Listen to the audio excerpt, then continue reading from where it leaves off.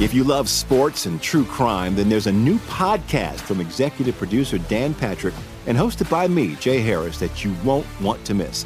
Playing Dirty: Sports Scandals. Each week, I'm squeezing the juiciest details from some of the biggest sports scandals ever.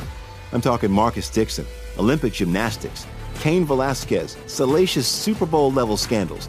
Join me on the dark side of sports by listening to Playing Dirty: Sports Scandals on the iHeartRadio app, Apple Podcasts, or wherever you get your podcasts.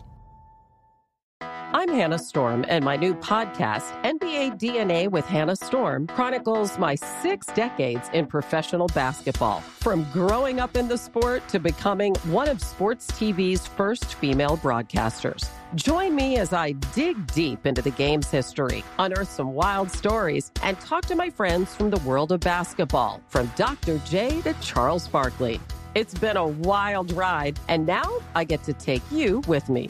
Listen to NBA DNA with Hannah Storm on the iHeartRadio app, Apple Podcasts, or wherever you get your podcasts.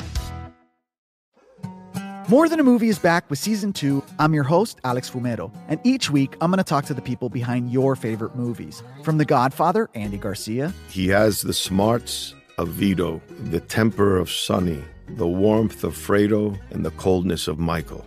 To the legend behind La Bamba, Lou Diamond Phillips. When I walked in, I didn't think I had a shot at Richie because John Stamos' picture was already up on the wall. Listen to More Than a Movie on the iHeartRadio app, Apple Podcasts, or wherever you get your podcasts.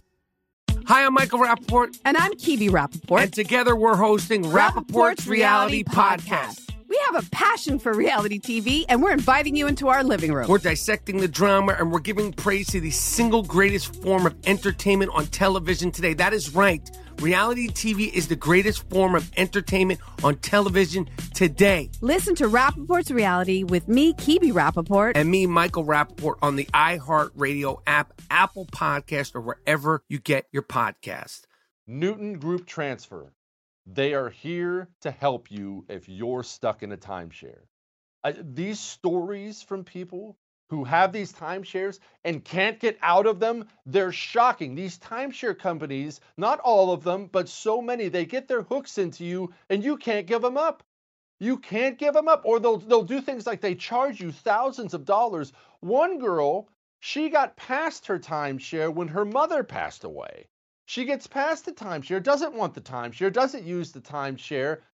They tell her she can get out of it for $4,000. She has to come up with a $4,000 check. This is not right. It's unjust. And Newton Group Transfers is here to help you. If you are in a timeshare and want out or know someone who is, call 888-845-3773. That's 888-84-JESSE, or go to timesharejesse.com. Newton Group Transfer. They will help you out.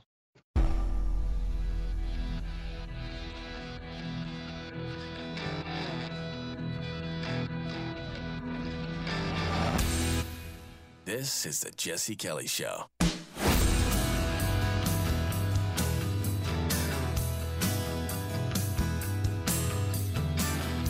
Deadly giant Asian hornets that can kill with one sting are heading to the UK. Don't worry. I'm getting to your history story, and happy Friday, everybody.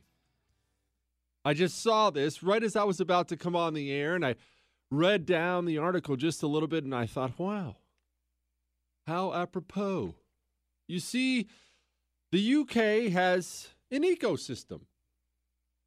Like everyone has an ecosystem. Every place has an ecosystem. They have their animal hierarchy. Lions and tigers and bears, oh my. And it's set in place, right? This insect eats that insect. This bird eats that insect. This animal eats that bird, eats that snake. We know it's circle of life stuff. Everybody's seen The Lion King here. And the main concern about this deadly giant Asian hornet, which apparently is 2 inches long. Yeah, I know, Chris. I pooped my pants when I saw. Speaking of which, well, we'll talk about that in a second. The main concern is the thing, it eats bees, and it's going to kill all the UKBs. Apparently, this is going to cost millions, if not billions. I don't understand these stupid English forms of money.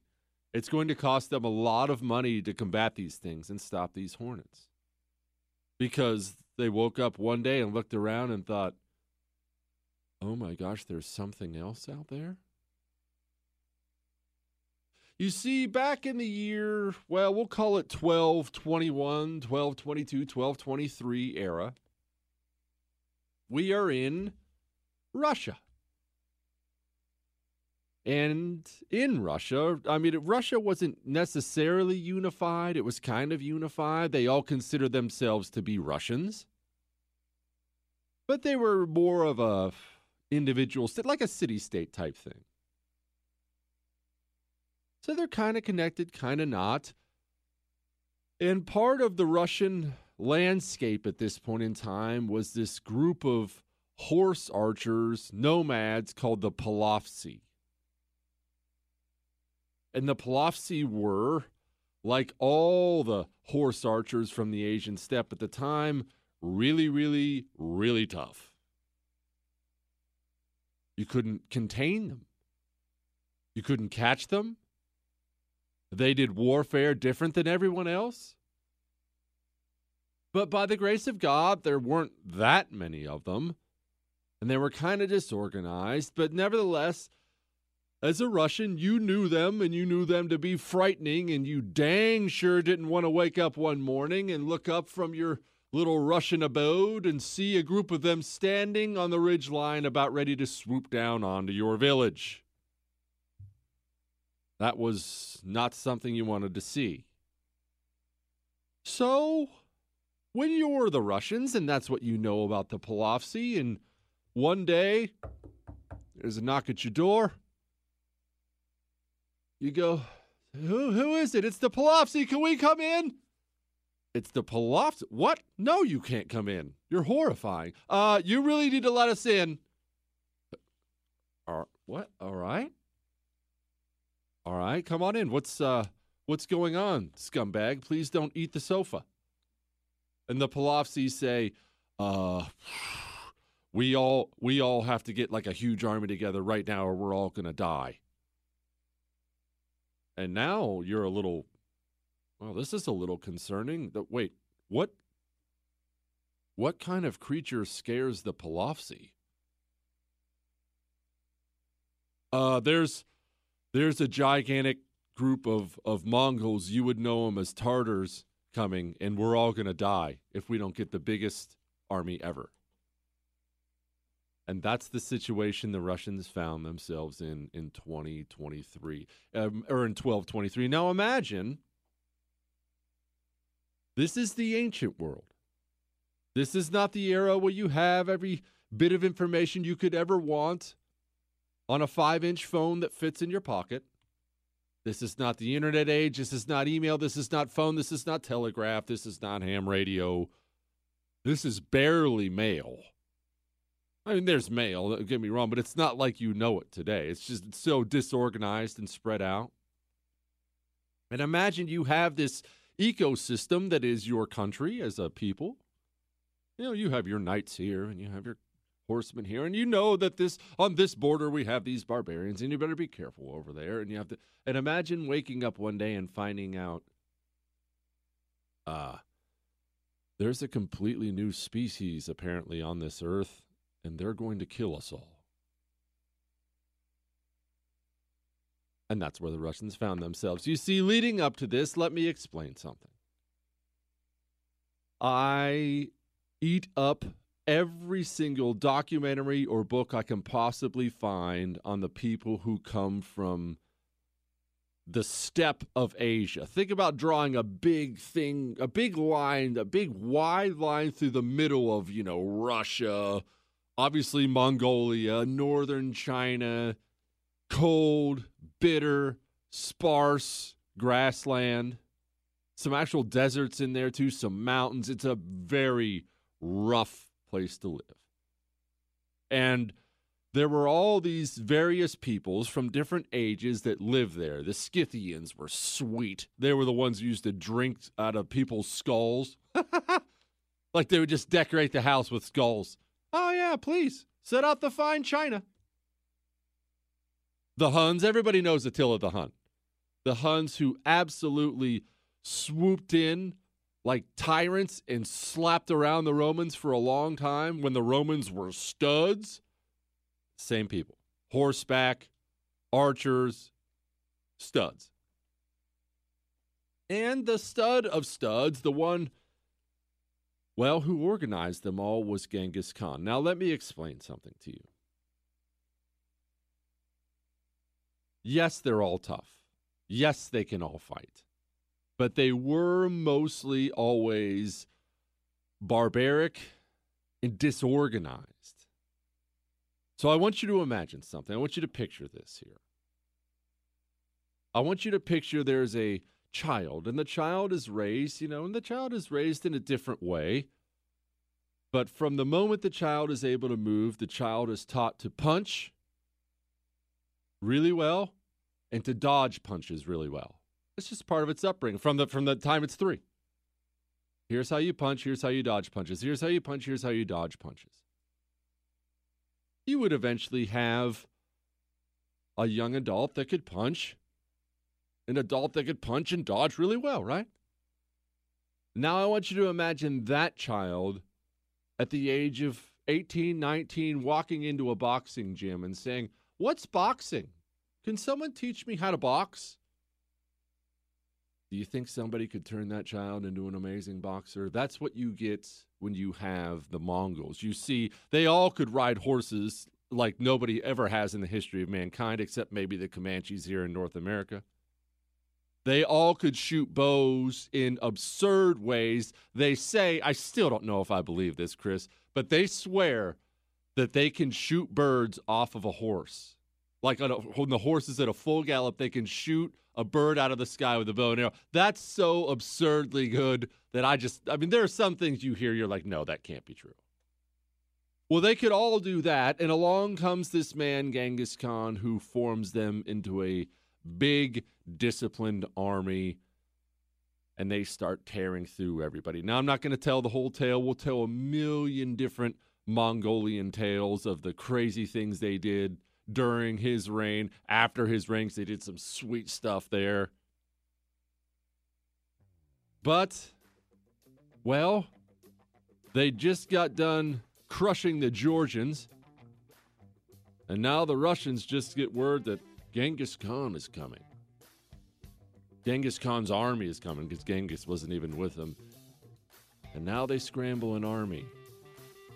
But they scramble 80,000. Genghis only has 20. Shouldn't be a problem, right? Yeah.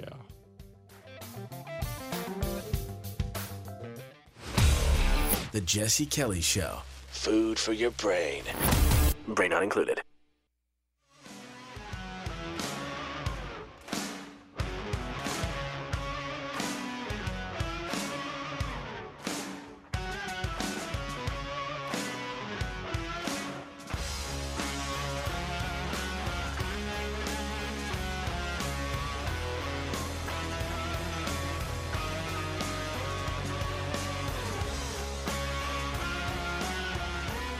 The Mongols had sent 20,000 men under the great General Subadai, one of the great generals of all time. They sent 20,000 men up into Georgia, Russia, and they were not there to conquer, unlike the rest of the Mongol army. They were just there to check things out and steal some stuff, kill a bunch of people, and take off back home. They weren't even there to conquer. And, of course, being there just to check things out for Mongols means sacking entire cities.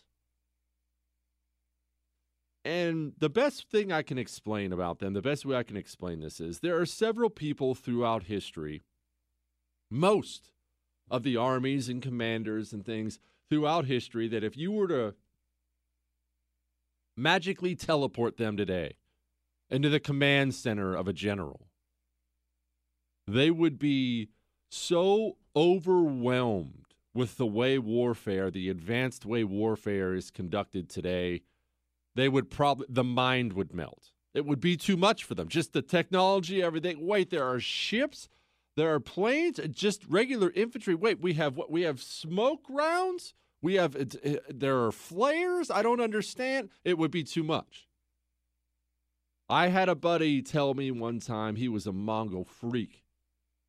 And he said, I'm telling you right now, you could take the great generals from the Mongols, you could teleport them into a United States military command center, and in very, very short order, they would understand what's going on and would actually be able to contribute. You remember that giant Asian hornet? These people were simply more advanced in warfare than the rest of the earth. They did things a different way. Remember I said they just got done beating the Georgians? Just a brief note on that. They faced down a huge army of Georgians and Cumans. Cumans are these steppe people. Instead of facing down the whole army, which would be the manly, honorable thing to do, well, they didn't obey rules like that, and we'll get to that in just a second. They just sent some buddies over to the Cumans and said, hey, man, we're all friends. Here's a bunch of loot and money we stole. Y'all just take off. And the Cumans were like, yeah, good call. We're out of here.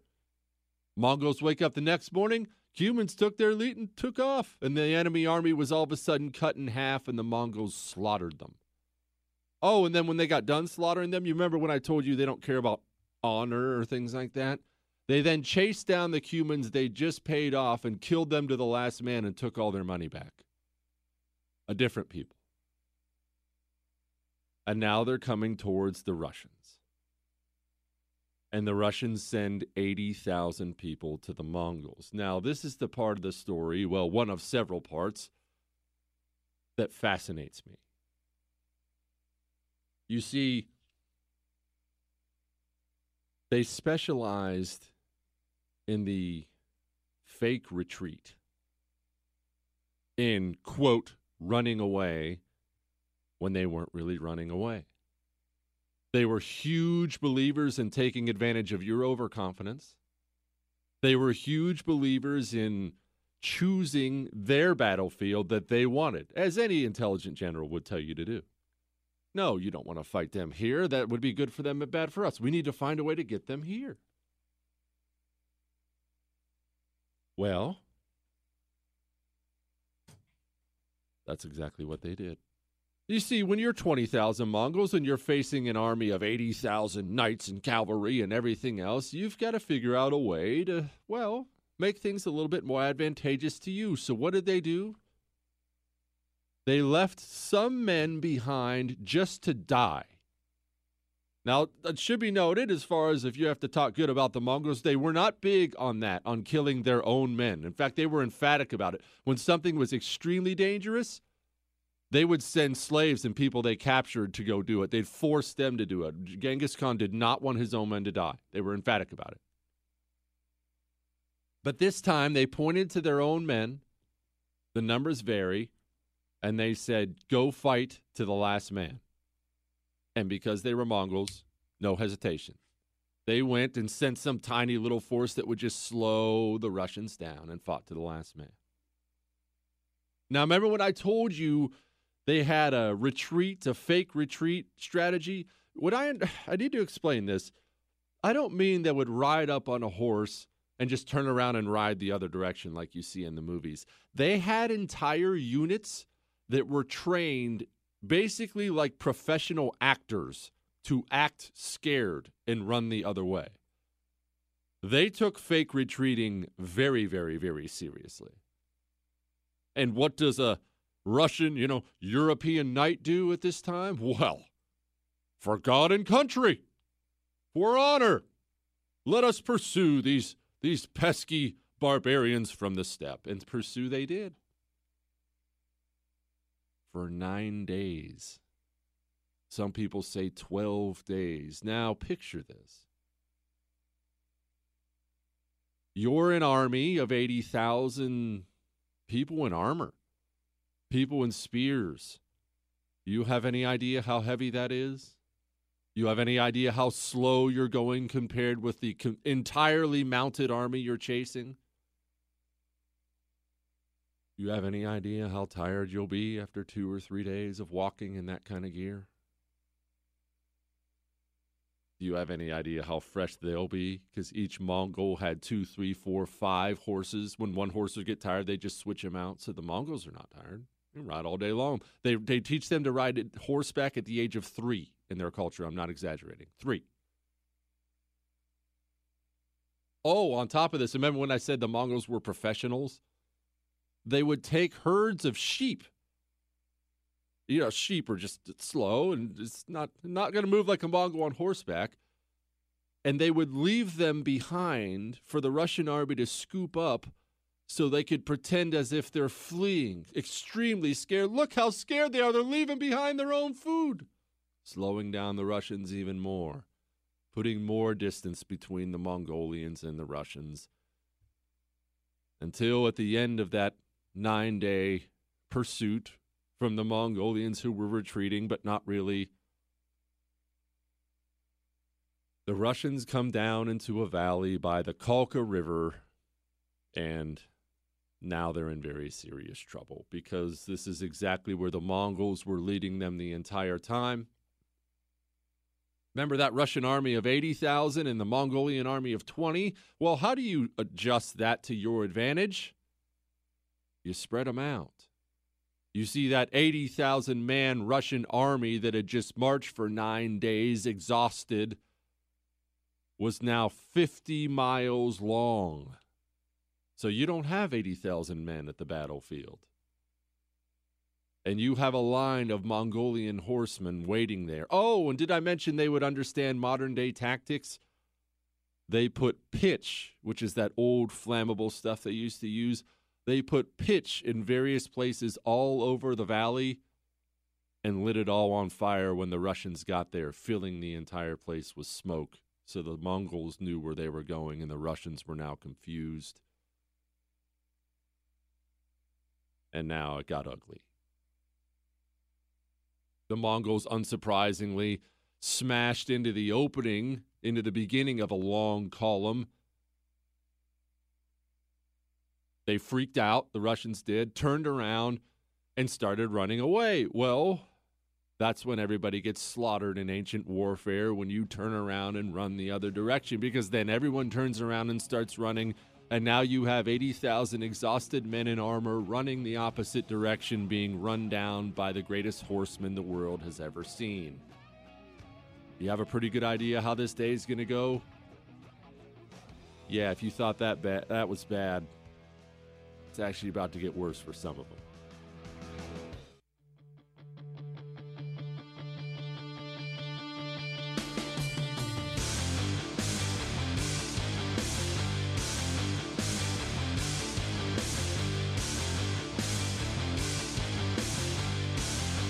So now you got 80,000 Russians turning around, running the other direction. The Mongols are doing what Mongols do and mopping them up like a wet cleanup on the floor.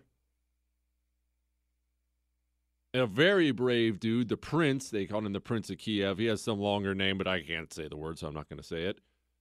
He decides he's going to try to rally the troops and make some kind of a defense so they don't lose the entire army of Russia.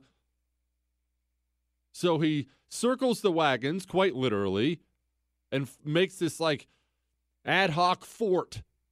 Gets all his knights in there. And, you don't want to be attacking a fort with knights in it, but he makes a brave stand as all these other troops are fleeing all around him.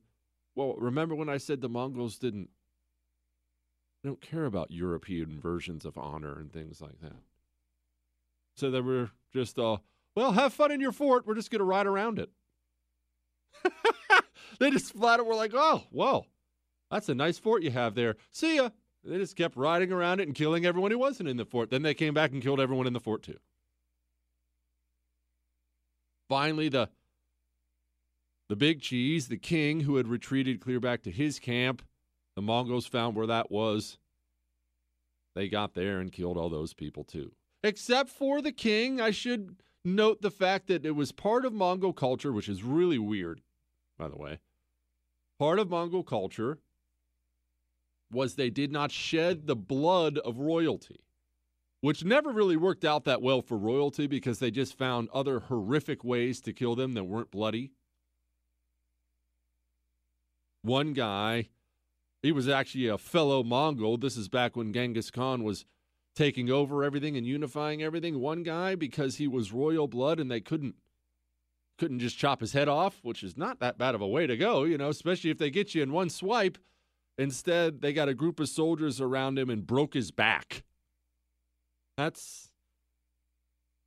we go with the blood option? That doesn't sound very nice at all. So the big cheese, he gets locked in a box and suffocated to death. The other Mongols, well, the victorious Mongols, I should say, they took the other royalty, the other leaders of this army they had just slaughtered, and they tied them together on the ground, side by side. They then placed a gigantic platform on top of them, a big wooden platform, and set up a big banquet table on top of it, and they had their victory banquet where they all sat down for a lovely Mongolian meal, got good and drunk, and ate dinner while they slowly suffocated everybody tied together underneath the platform.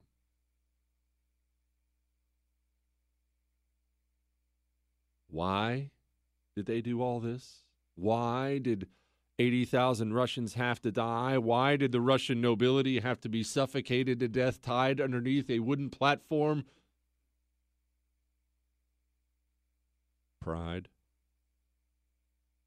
You see, the one part of the story I left out was, you remember when those Polovtsi back at the very beginning were telling the Russians the Mongols were coming? Did you know that the Mongols actually didn't even want to have this battle? They sent emissaries to the Russians.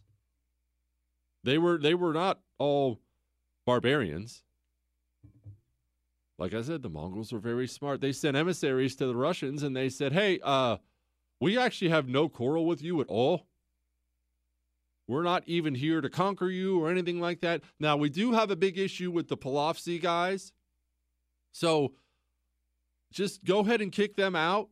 And y'all do what you do. We're not here to fight you. And they took the Mongolian envoys, the emissaries, and they killed them. That is the biggest deal of big deals back in the ancient times. Envoys were special. They were sacred. It was the only way you could communicate between armies, so you never touched them. And any time you did, it was considered the greatest insult in the world. I could do an entire show on the horrible things that happened to people who touched the Mongol envoys. You just didn't do it.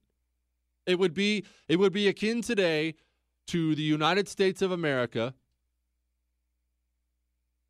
taking a Delta Force group down to the Chinese ambassador's home this morning right after breakfast and firing a bullet into his head. What do you think China's response to that would be? Yeah, it would be that. It's that kind of a big deal. Pride gets you every single time. The truth of the matter is, and I'm not going to do yet another show on coronavirus. I am not. I just refuse to do it. It's Friday. You've been beaten to death with it for a month now. We got all week on this stuff. We got another week next week. We got this saga continues, I'll talk about it some today, but not a bunch. What bothers me is pride. I'm as guilty of it as you are. It has so many times in my life cost me in the same ways it's cost you. We had bad models. There's not another way to put that. We had bad models. And don't give me this revisionist history. We had bad models. 2 to 4 million Americans are going to die unless we lock everything down right now. And then 100,000 or 200,000 Americans are going to die. Okay, we have new data. It's actually going to be 90,000. Whoa, we have new updated data. It's going to be 80,000. Hey, look at that. It's down to 70. Oh, did I say 70? It's actually down to 60, and down and down and down and down the model predictions go. I'm not going to sit here and beat up all the reasons why I don't need to. And you know what you don't need to do if you were one of those people out there? We have to shut down America, the models. Have you seen the models? We don't have to do this thing where I point out everything that was wrong with the models and you, as a defender of the models, sit and tell me, well, you have to understand that that's all we knew at the time. And all you have to do is say the 3 easiest words in the English language, and then we can all move on. That's all the federal government has to do. It's all these governors have to do. It's all these idiot mayors have to do. It's all these panic peddling political pundits. All you have to do right now, today, and we can get things turned around, is stand up and say, I was wrong. You don't have to be full of pride. What we're seeing right now, I just saw another line at a food bank, miles and miles long. It's happening across America. People are going without food because collectively, we can't just stand up and say, I was wrong. You don't have to do this thing where my reputation is on the line and we can't admit fault. Dude, we can all see it. Anyone with eyes can see it.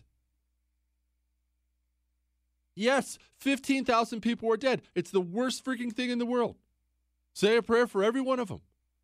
No, the devastation we're doing to our economy is not anywhere close to being worth 15,000 lives. It is not. That sounds harsh. It sounds awful. That's also how every nation in the history of mankind has conducted their business. You have to weigh cost-benefit. You do not contract the United States economy by 10, 15, 20% for anything but the Black Plague. And you know what? You don't even want to then.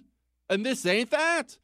And the only reason we're still continuing this insanity out there is nobody has the self-confidence to stand up and say, I was wrong. I was wrong.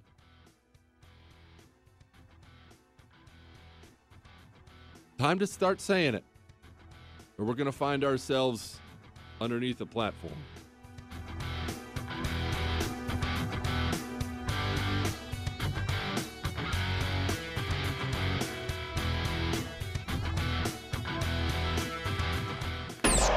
Is he smarter than everyone?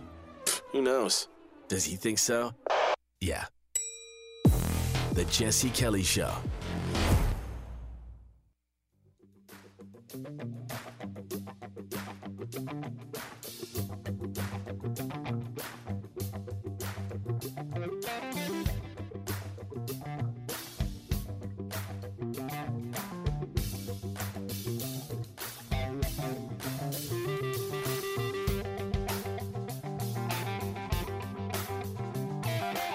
Email. Jesse, I'm a firefighter at a small 2-station, 20-man fire department in blank. I'm not going to tell you where. I tore my meniscus on the job a few months ago. About the time I was ready to be released to go back to work, the coronavirus pandemic ramped up. I have to have some sort of impairment rating before I can get released. The week that I was supposed to have this done, the city issued a shelter-in-place order. That was almost a month ago. Luckily, I am getting workman's comp, but it isn't a full check. I also work part-time at another fire department for money that we count on. So that is just the money we aren't getting now.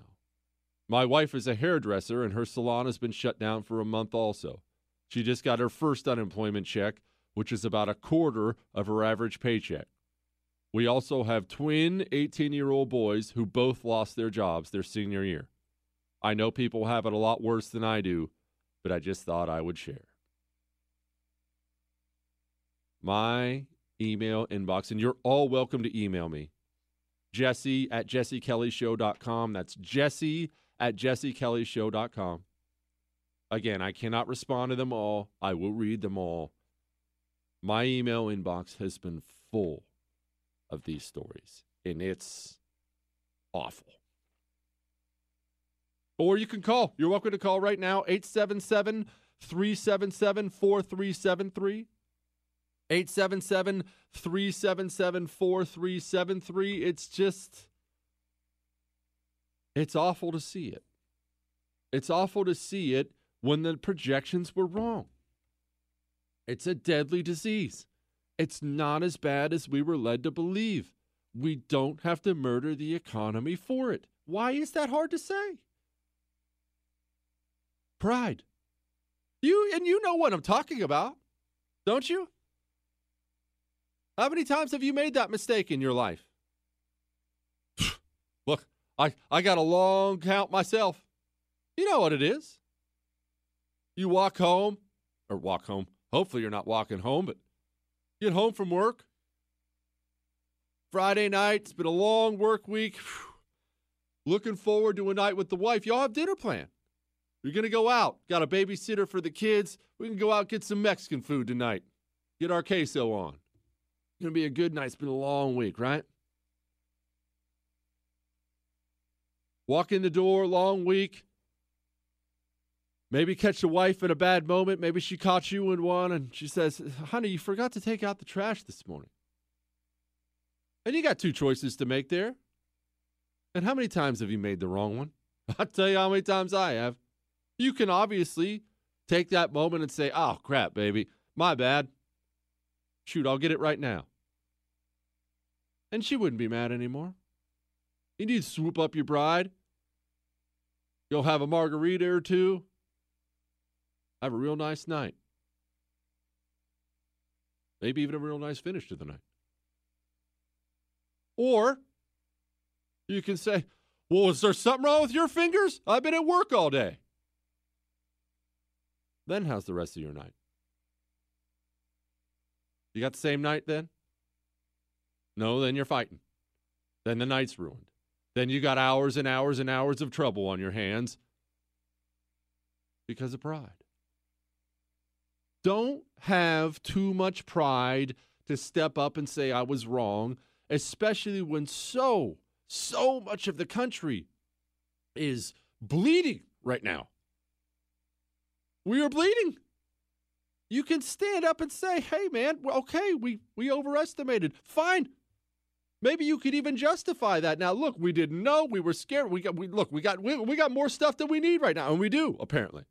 We got more stuff than we need. We're good. Let's get it rolling. But you have a whole group of people who can't just stand up and say I was wrong, and it's driving me nuts. Chris, you know what else is driving me nuts? Crawfish boils and the lack of them. You don't even know what I'm talking about. All right, let me explain this for the uninitiated. Many of you have never eaten crawfish before. Obviously, I'm hoping you can picture what a crawfish is. You with me? Stay with me. Just picture a lobster and shrink that down about 20 times.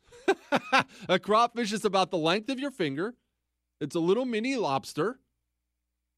You do not eat, well, at least I don't eat the head. You tear the tail off of it, and you suck the meat out of it. Some people peel them completely. I do not. You break off the tail, suck the meat out of it. It's actually called sucking heads. Chris, what is wrong with you? Why can't we even have conversations on the show without you being immature? It's called sucking heads. That's what it's called in the South when you're eating crawfish. And as such, it just so happens to turn out I live in a neighborhood with a bunch of people from Louisiana. Now, let me explain something to you about Louisiana people. One, they get a bad rap because they can't talk at all.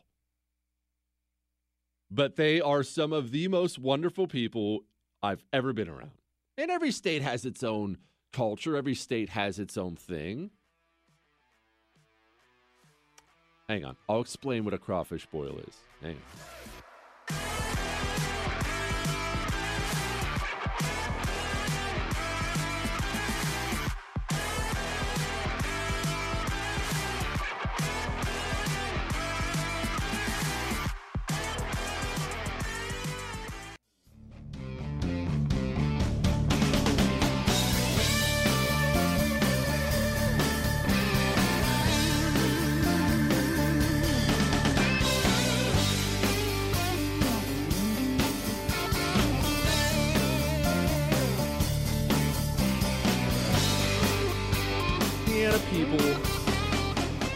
take food and partying more seriously than you think.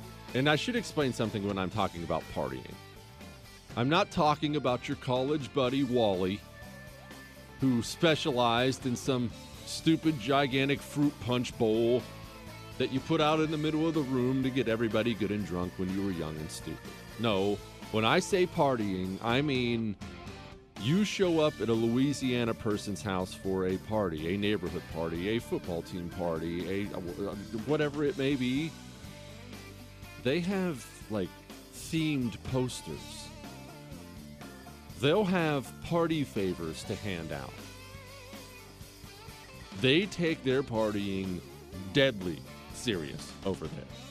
And I don't just mean the kids either. I don't just mean like college kids.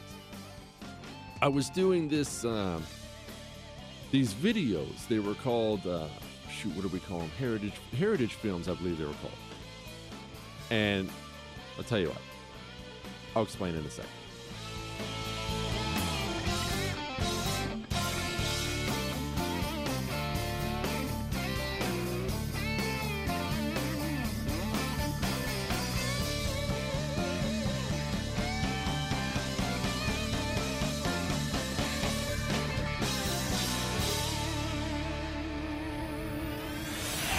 The Jesse Kelly Show.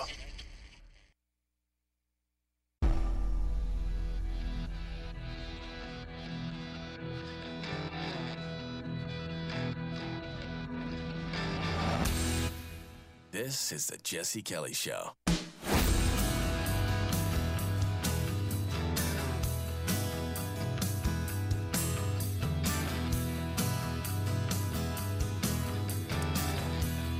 Now, allow me to backtrack a little bit. Remember when I told you I've done a million different things?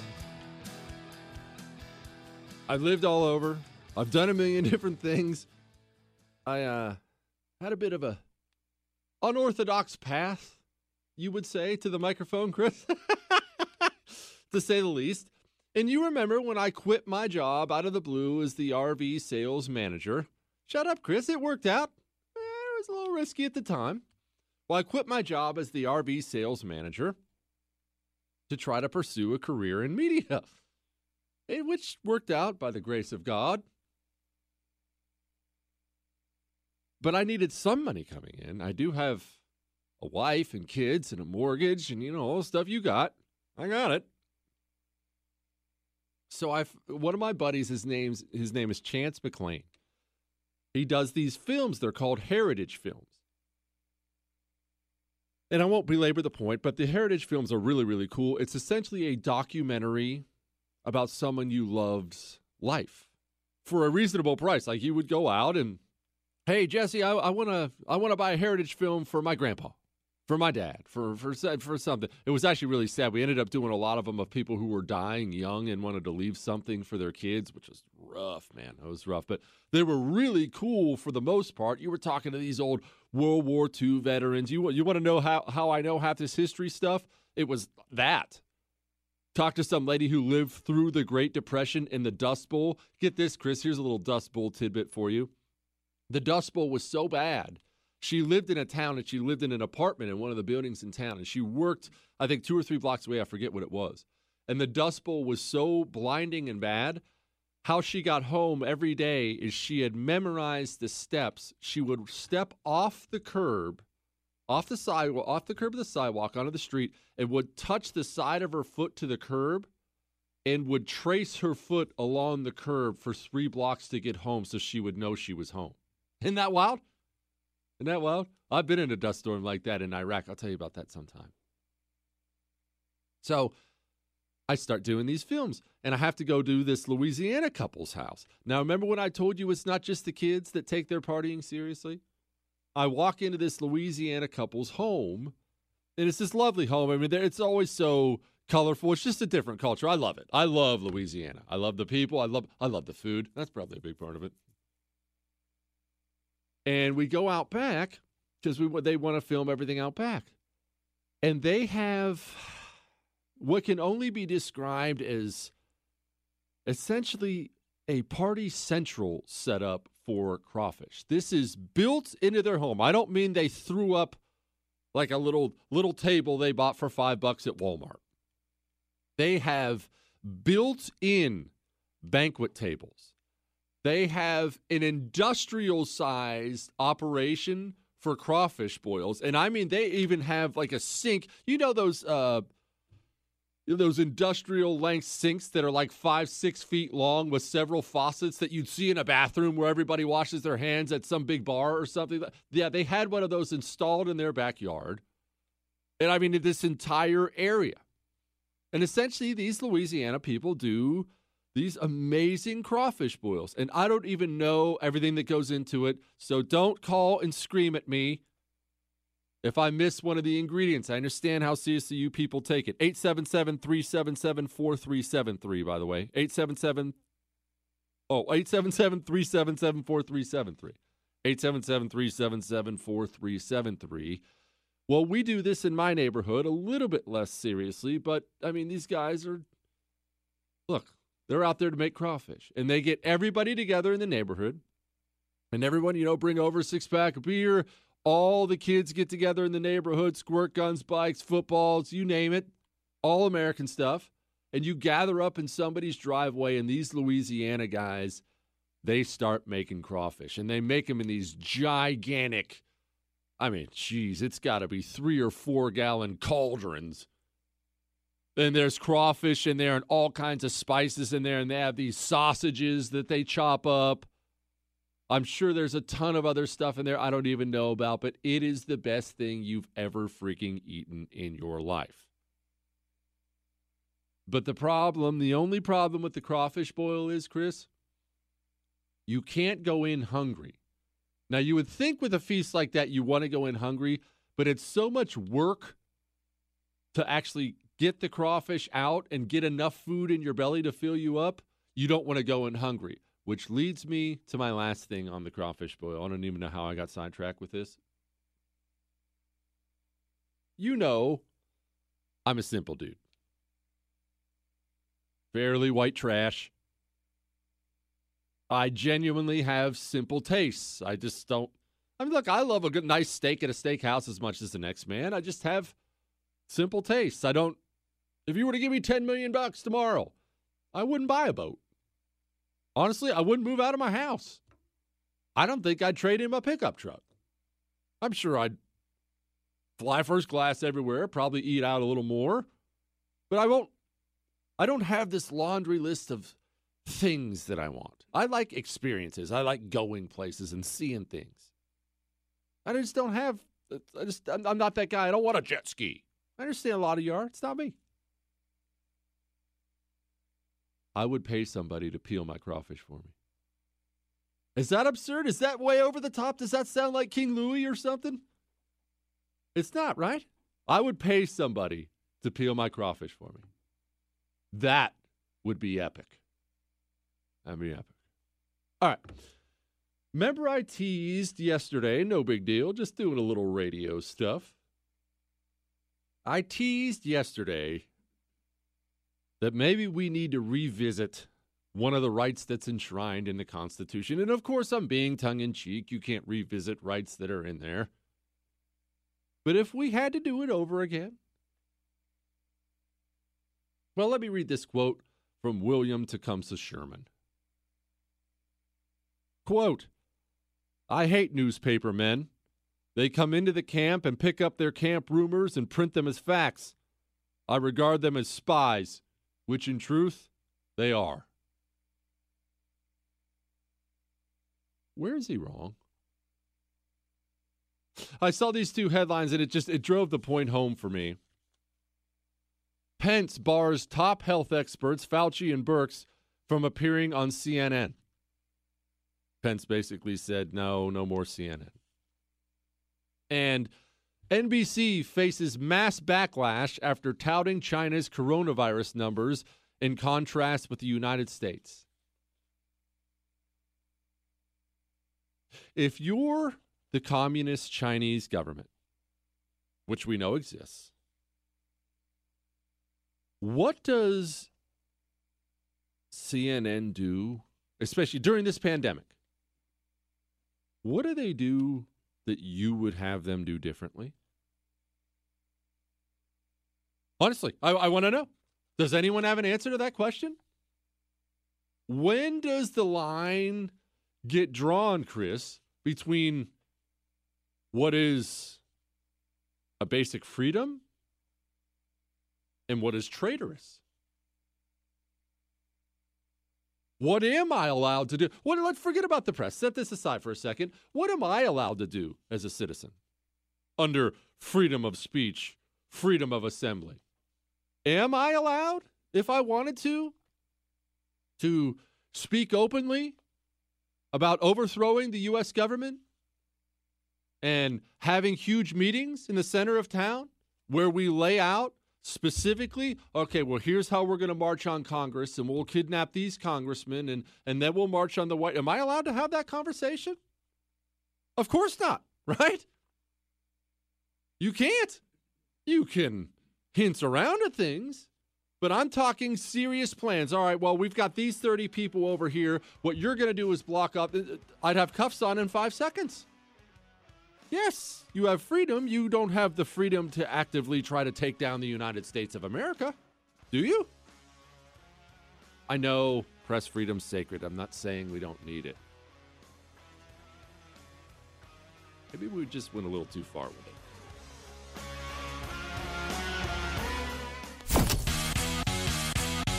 You're listening to The Jesse Kelly Show. You're welcome.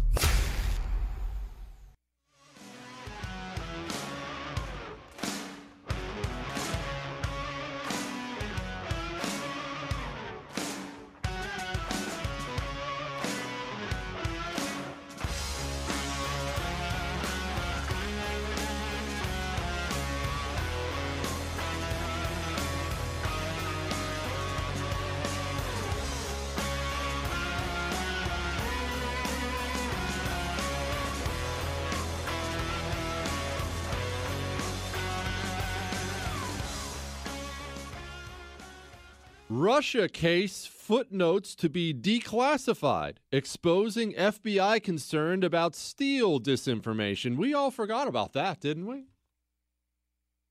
Isn't that so weird, Chris? How we all forgot about that? Look, I'm just as guilty. I'm not pointing fingers at you. I'm just as guilty. We've allowed, obviously there's a pandemic and there's an economic downturn, and I mean, everything sucks. It just does. We got to find ways to laugh. And we all just kind of stop thinking about and stop talking about the fact that the federal law enforcement arm under President Barack Obama opened up what appears to be an illegal investigation into the president's opponent in an election, which would, I mean, let's just be honest about this. We don't have to freak out, but that's the biggest scandal in United States political history by a mile. I understand it's not going to get covered because he's Saint Obama and it's Saint Comey and all these people have, they're all protected by the good old boy network, but let's just be frank. When you have the law enforcement arm of the federal government going after a political candidate illegally, and by all accounts, I mean, look, you have the same text messages I have from the FBI agents, by all accounts, updating the President Obama all the way. Quote, POTUS wants to know everything. That's a text exchange between Peter Strzok and Lisa Page. That we all are grasping how big that is, right? That's bigger than anything. Because if you have a politicized law enforcement arm of the federal government, that is, man, that's scary, isn't it? I mean, that takes it to a new, I would be saying the same thing if it was under a Republican that investigated a Democrat. No. You can't get political. You cannot get political. If the FBI under Donald Trump used false information let me rephrase, knowingly used false information to go get a warrant to investigate Joe Biden. I don't mean talking about it back and forth in the press. If his FBI used totally crap information to go get a warrant to investigate and spy on Joe Biden, I would want him thrown out of office and thrown in jail. You can't do that. When you're in the government, especially when you're the chief executive of it, the various branches of government are not your personal political playthings that you get to sick on your political opponents.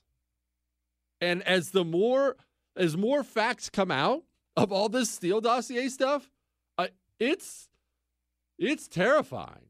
Did you hear Barr? Listen to Barr. I think what happened to him was one of the greatest travesties in American history. Without any basis, they started this investigation of his campaign. And even more concerning, actually, is what happened after the campaign, a whole pattern of events while he was president. To sabotage the presidency. And I think that, or at least had the effect of sabotaging the presidency. That's the Attorney General of the United States of America. That is some heavy accusations. Here's the article, the facts inside our reporter's notebook. This is from justthenews.com.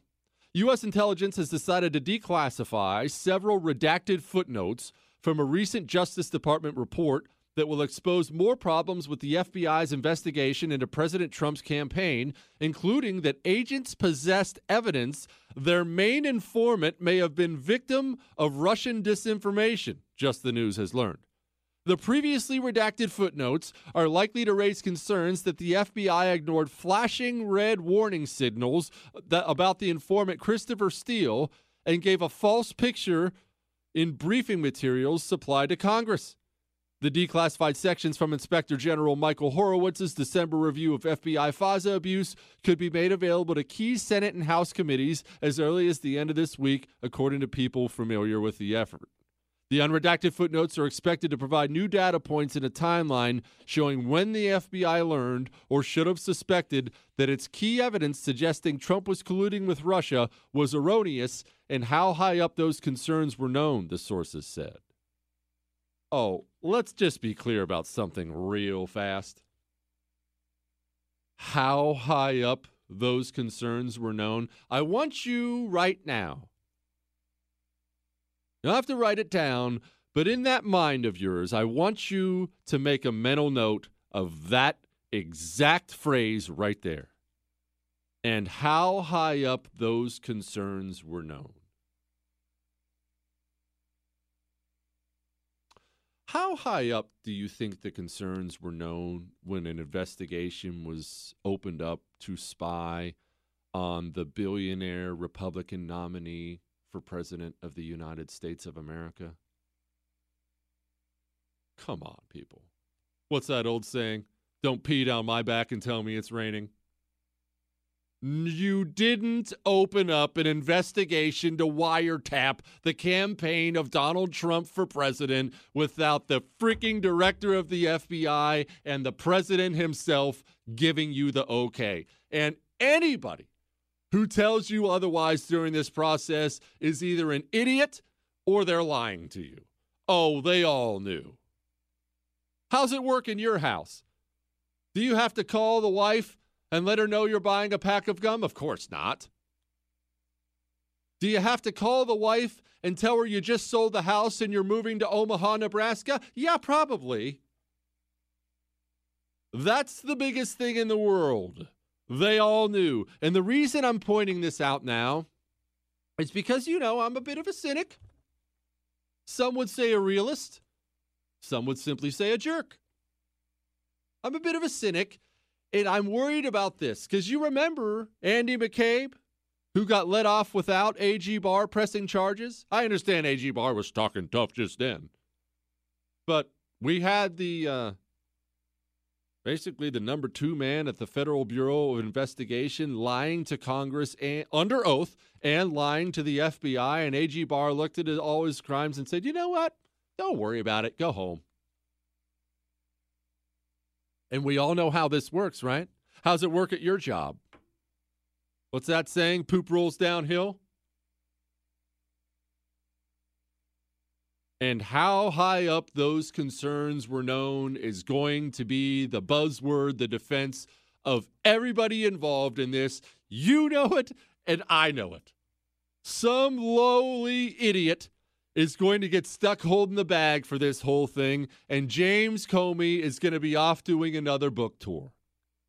Do you know that Barack Obama, the former president of the United States of America, who very likely had the FBI investigating his political opponent while he was president and very likely signed off on the investigation, has yet to be asked by a single person in the United States media what he knew and when he knew it?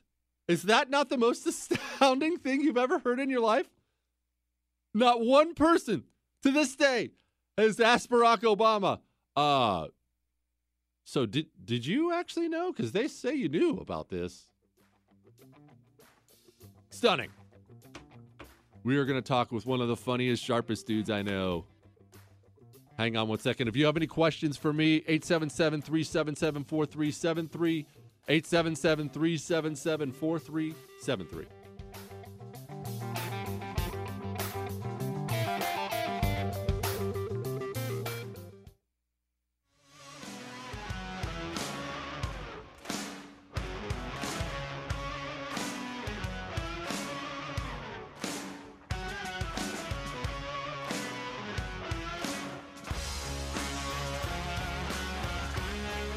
Joining me now, one of my favorite people in politics, one of the funniest people in politics, Michael Malice. He's the author of the book, The New Right, which I would recommend for you because he's right about all that, and host of You're Welcome, and of course, your is spelled incorrectly. Michael, before we get to coronavirus economy crap that everyone's sick to death about and everything sucks right now, the Steele investigation, the FISA investigation, I am a darkly cynical person by nature.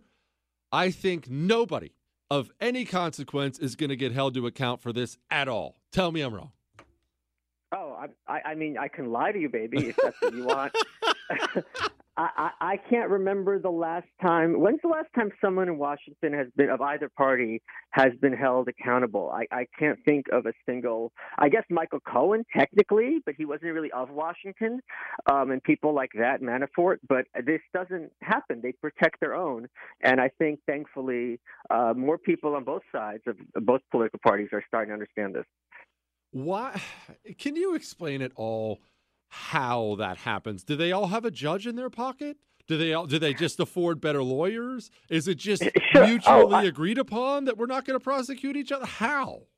I think if you swim in the same circles and go and have no people in common and are 1 degree removed, it's a lot easier to believe that this person made a mistake, or because they'll have a lawyer.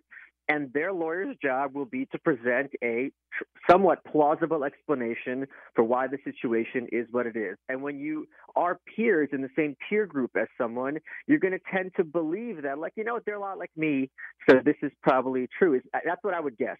I mean, if you think about it, I've made this point in my book, Hillary Clinton will always have a lot more in common with George W. Bush than she will with the janitor who, unlike her, voted Democrat all his life.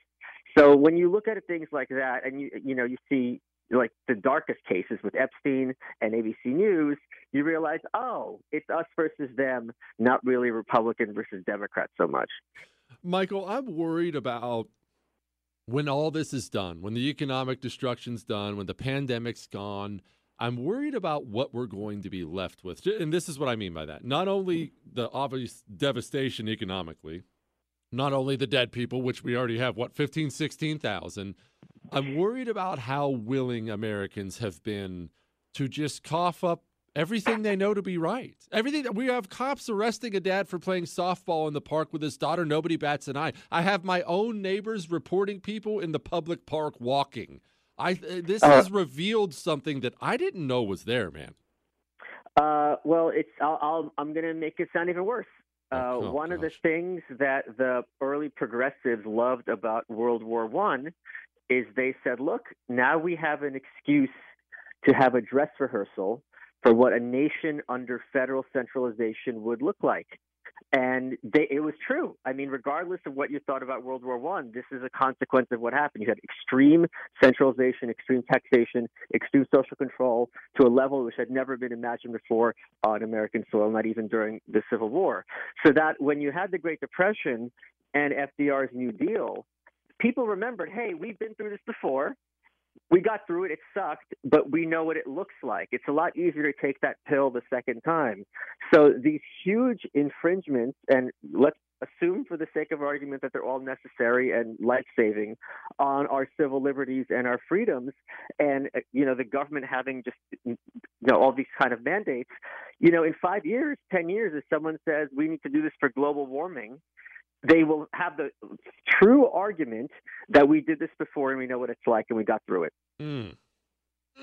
I did a show on this the other day that was my concern, is what we've done is lay out the blueprint. Not only have we laid it out for China, we've shown them what we'll do if a pandemic breaks out. We have laid out the blueprint from here to the end of time. Any pandemic, everybody go home and hide under your bed for 2 months. And that's what worries me the most, that this is going to be universal. I mean, it's a bad disease. It's not the flu. Contrary to what people are saying, it is a bad disease, but I think these lockdowns have been absurd. Obviously, in places like New York City, pretty necessary. Why is Oklahoma locking down? Why is Western Texas locking down? That's idiotic. Do you disagree?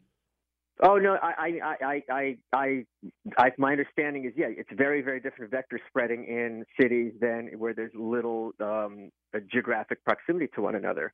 But do you want some good news? Yes. Instead of just us being Debbie Downers this morning? Yes. I don't think we have ever seen to such an extent of the American people being having their eyes opened to the nature of the corporate press and how depraved and malevolent they truly are. Because if you look at how Gavin Newsom, very lefty, governor of a very left-wing state, California, Cuomo, hardcore partisan of New York State, which is a very, very democratic state historically, and so on and so forth. They've been singing Trump's praises. Prime Minister Conte of Italy, who's there with the Social Democrats, singing Trump's praises unprompted. And when you compare that to how the media is behaving and the brazen lies that they're spreading about the president in a situation where partisanship does not apply. We want people to live regardless of what political party they are. That's when people are realizing, the enemy isn't necessarily, the Republicans or the Democrats. It's the corporate press, and they don't care if we live or die. They're just there to maintain their hold on power. So, and the only reason they have their hold on power is because people believe that they are acting in good faith and at least are trying to tell the truth. So that is one slight silver lining in this situation. No, it is a silver lining. Look, that's not even slight. I've said from the beginning of this thing, the American people need to be a lot less trusting of everybody, of people you see on TV, of politicians, of everybody. That's how you get yourself in a pickle like this. How did the corporate press get like this? Because this is what happens. They're so disgusting, as you just laid out, that people will create entire conspiracy theories in their mind that frankly sound plausible. The Russians invaded the whole thing. But how did they get like this? Is it just they're all pulling the cart in the same direction and they end up saying the same things? Well, no, because a guy like this has been going on for 100 years. Thanks to social media, you can expose their tricks in real time. If you have, let's suppose, 100 people and they all go to the same clown college, all those clowns for the rest of their lives will know how to do the same routines. So this all starts at the universities. The goal of the universities for over 100 years has been to train the future elites of this country into being the ideological shock troops for the progressive militia. So people used to think it was Washington's the problem. Then they realized, wait a minute, I had a poll on my Twitter. I said, who would you rather have as the Supreme Court if you had to? 9 random Democratic senators or 9 random New York Times reporters? And the senators won, which is very telling and very gratifying that people are realizing, it's much worse at places like the Times, because these are I call them jihadis without testosterone. These are the people who have the real radical ideas, and in many ways, the politicians have to follow suit for what the press says, because I said this when I was on the Rubin Report. If I'm a Democratic politician and my constituents have been hearing for 4 years, Russia, Russia, Russia, how am I supposed to look them in the face and say, I think Trump's a terrible president, but I don't think he should be impeached? I don't have that space because of the media. So this understanding of and again, Walter Duranty is a great example of this. He was the Times reporter, won a Pulitzer. He covered up Stalin's genocide of Ukraine, saying there's no famine. He said this explicitly. And again, there's not been a change in my view since then. We all learn about yellow journalism in school. Remember the Maine, William Randolph Hearst starting the Spanish-American War. And then at some point we're supposed to pretend the press became objective. No, that's the lie. It's been the same song for 100 years, but now we have eyeglasses on and we can realize, oh, these people are the real villains. Honestly, dude is one of the sharpest people out there, and now you know what I'm talking about. Go check out his show, You're Right. It's YOUR. Michael Malice, thank you, my friend. It was killer. Thanks, Jesse. Dude is sharp, Chris. Reminds me of me. All right, we need to talk about the sea urchin in my foot. I'll explain in a second.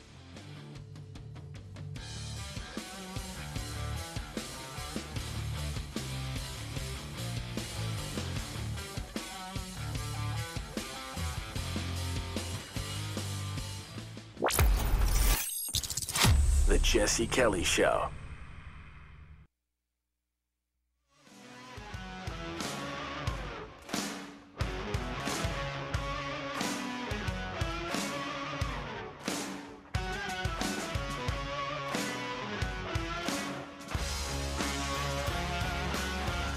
My foot hurts, man. What, Chris? It does. 877-377-4373. And I think it's the sea urchin again. And I can hear what you're saying. What are you talking about, sea urchin again? Allow me to explain. This was a saga that went on a long time ago. Some of you will know this story. But I know this may be shocking to some of you, but occasionally in my youth, I used poor judgment. And this is one of those occasions. A sea urchin, in case you have been asleep your whole life, is that I think they're always black. Maybe they're not always black. I think they could be orange or red too. A sea urchin is a ball with needles coming out of it. That's what you need to know. They're in the ocean. They're on coral reefs. These needles coming out of the sea urchin not only contain a stinging poison, they break off inside of you, like a porcupine, only they're even more brittle than that. Well, I was in the Marine Corps. And when you're in the Marine Corps, depending on where you are, you will take deployments to various places. A deployment is simply your whole unit packs up all your stuff. You go overseas. This is not a combat deployment, not that kind of deployment. And you go to, some people will be on a ship for 6 months, and they'll stop in various ports, chase the women around, drink all the beer, get in trouble, get back on the ship, and go to the next port and do the same. Of course, you train somewhere along there, too. Well, we went to Okinawa for 6 months. And while you're in Okinawa, there's not a ton to do. Don't get me wrong, I liked it. It was tropical. For the only time in my entire 4 years in the Marine Corps, I was actually by the ocean. There were beaches, which, of course, the Marines found a way to make miserable by making us run on them and everything else. But still, there were beaches and palm trees, and we got hurricanes all the time, big ones. They were called typhoons over there, which I don't understand why you have to call it something different. But it was wild. And on the weekends, because you're not in America, you're in a foreign country, and I did nabla, well, there's not a ton to do. So we had horseshoe pits. We had a big horseshoe pit down on the beach. Not the end of the world, right? A little barbecue pit, so we'd all throw in what money we had, which admittedly was not much. We'd get a bunch of charcoal, get a bunch of meats, chips, you know the deal. Meats, chips, dips, beer. Go down, throw horseshoes for a while, get a tan, life, standard life. During one of these long horseshoe events. I'm looking out at the ocean. It's getting awfully hot, as it tends to do in the tropical parts of the world. And I say to myself, I want to go have a dip in the ocean. I love the ocean. Now, let me clarify. I know a lot of people are terrified of the ocean. I did not realize just how many people were scared of it until I started taking, whenever we'd go somewhere, I'd take these, various snorkel tours or something like that, and there would be people who just would not go in the water. I found that to be bizarre. They would not go in the water. I've seen Jaws one too many times, and it can be a dangerous place. I get that. I just grew up in the water. I love it. So I go take a dip in the ocean, and I'm swimming around out there, and I was unfamiliar with this part of the water because I'd never been in there yet. Underneath me is a coral reef. At one point, like an idiot, because you're never supposed to touch the coral reef, you can actually kill it, so I try not to do that. I try to be a good steward of my environment, even though that climate change nonsense is a bunch of crap. I don't litter. I don't, throw a can of soda in the ditch somewhere. I just don't do it. We want to be good stewards of the earth God gave us. So a wave hit me wrong. For some reason, I misjudged the depth. I put my foot down on the coral. And, ouch, it hurt. And I did not think anything of it. I just thought to myself, gosh, that's a sharp piece of coral. Which coral can be very sharp. You can cut yourself on it, and I have by accident several times. If the waves slam you up against it, you can get a nasty little cut on it, and that's all I thought it was. Not the end of the world. Swam back to the shore. A foot is certainly hurting, but because this is the Marine Corps, not the Air Force, I didn't whine about it. Didn't tell my buddies about it. Foot is really smarting. Not the end of the world. Go up, crash out. We got work the next day. Well, because it's the Marine Corps, the part of the work the next day involved a long run first thing in the morning. Not my favorite thing in the world. Nevertheless, off we go. And while I certainly don't run like a gazelle, and I was the most below average Marine in history, I also wasn't dropping out of runs all the time. I just didn't want to look like a little girl. So I would keep up. I'd be dying, but I would keep up. Only this time I'm having trouble keeping up. My foot is hurting bad. It feels like I am running, surprise, surprise, on a needle on my left foot. Now, you have a doc in the Marine Corps. He's actually in the Navy, but they train him as a corpsman. We don't have our own medics. The Navy gives us a corpsman, and he has to come train with the infantry Marines. Corpsmen are basically Marines. They're studs. You love your doc. He takes good care of you. Doc sees me struggling. I'll explain in a second.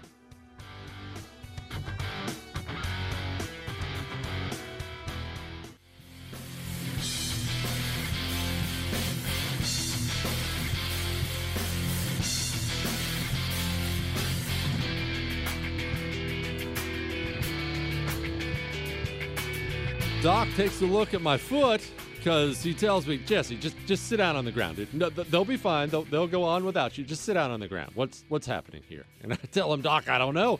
And there is a chance. I am not saying this happened, mainly because my mother listens to the show. There is a chance the previous day when I put my foot down on the coral that somebody had overserved me before I put my foot down on the coral. Maybe I was roofied. Maybe somebody forced me. Maybe I had a little bit too much to drink. Which brings me to Doc pulling me over to the side of the road and asking me, Jesse, what do you mean your foot hurts? And I'm like, it's killing me. And he says, why? And I said, I don't have any idea. I don't remember doing anything to it. At the time, I did not.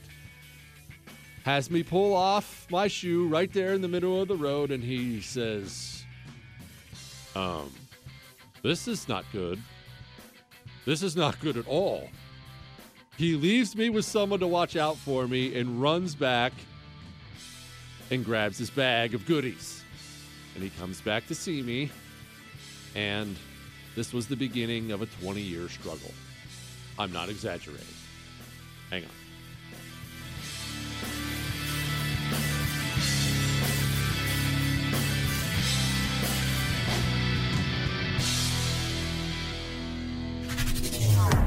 Jesse Kelly returns next.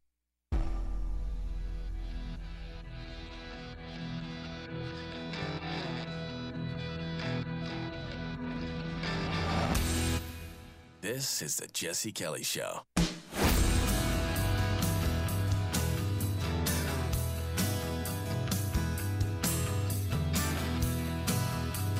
Doc takes a look at my foot and says, uh-oh. Runs and grabs his little bag, comes back, and right there in the middle of the road, people driving by and everything. Again, it's not the ideal situation. Doc pulls out a razor blade. Not even any local anesthesia, that monster. And slices open the bottom of my foot. Grabs his tweezers. And you know how sensitive the bottom of your feet are. The bottom of your feet are sensitive for a reason. You know, they have those, what do they call those specialty foot massages, Chris? Reflexology or something like that. I forget what it is. I think it's Chinese, actually. Or maybe it's Japanese. I don't know. I don't read. But it's something to do with the fact that all your nerve endings end in the bottom of your foot somewhere. And they think they can solve, I don't know. Look, I've never done it. It's not my area. They think they can solve major body problems with just your feet. And there so much of torture out there is based on your feet. There are countries still, it sounds simple, but it's horrific. There are countries still that, how they torture you is they sit you down with your feet stretched out in front of you, barefoot, and they'll just take a stick and start whacking on the bottom of your foot. And it's horrific because all the nerve endings are down there. That's why it hurts so bad to stub your toe. Your feet are sensitive. So he slices open the bottom of my foot, takes his tweezers, starts digging around down there, and pulls out a sea urchin needle about the length of your fingernail, little thin needle, which he had obviously broken off inside of me. And he says, all right, well, I think you're good. They get me patched up, get back to the barracks. No worries, right? No worries. Saga over, day over. Except 2-3 years later, this is 05, 06, it starts hurting. And I hardly even remembered what had happened or why it happened, but all of a sudden I'm developing a callus around this area. It's on the front ball of my foot. You know how you have like that fat callus by the middle toe, Chris? And then you have the skinnier one on the other side of your foot by the little toe. You kind of have 2 points up there. Does that make sense? I had a third one in the middle. It was really gross. It was down by like the ring finger on the toe. And look, this is extremely disgusting, but it's Friday, so you could just sit there and take it. But I would have this callus around there, and it would grow so big, and it would hurt so bad once it got so big, I would have to go down to the doctor, and he'd have to basically chop the friggin' thing off. Every 5-6 months, I'd have to go down. And I just lived with this for 15, 20 years. I would limp around much of the time. If I would go out for a jog or something, not to brag, but I worked out once. If I would go out for a jog or something, I would oftentimes have to stop because my foot is just in that much pain. And because I'm a dude, it never really occurred to me that maybe I should seek out a medical solution for this problem. Maybe there's something legitimately wrong there. Until finally the wife is hounding on me, and she's like, you got to get it checked out. You got to get it checked out. So I go down, I see this podiatrist. That's a foot doctor, Chris. I see this podiatrist, and he says, well, here's your problem. The sea urchin needle they pulled out, it left a scar. And the scar is why the callus builds up, and it presses on your nerves, and that's why it hurts. and there's nothing I can do about it.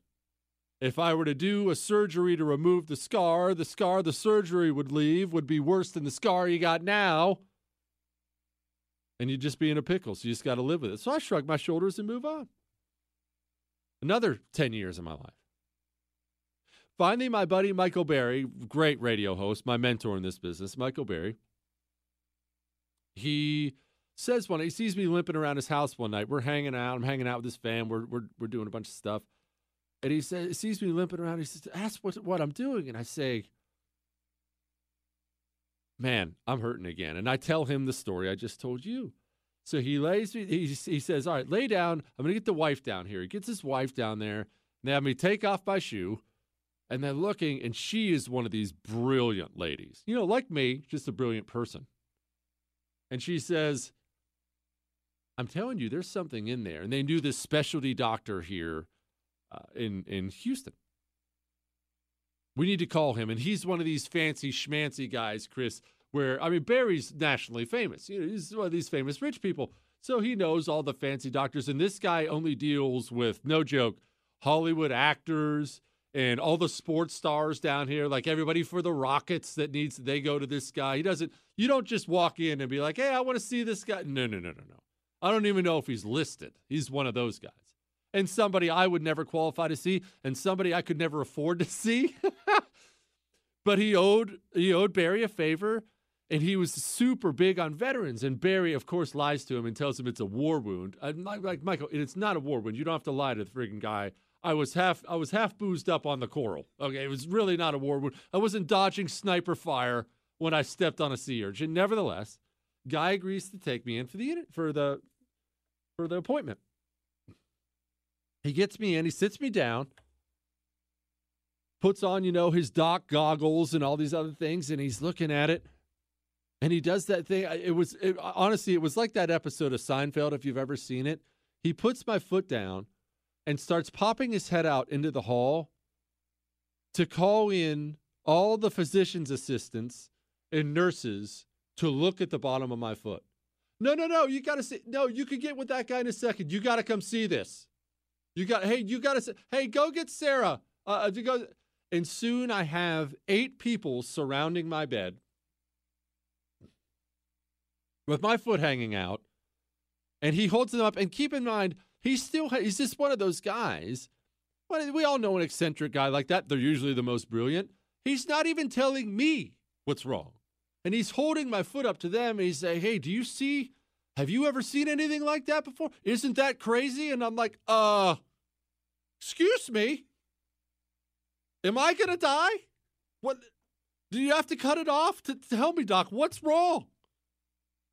And he fesses up. He says, you have something in your foot. And I said, I'm sorry? He said, there is something inside of your foot. And I told him, I went to a podiatrist, doc, and he said, it's a scar. And he said, no. Whatever that doctor told you was completely wrong. Whatever this is not a scar.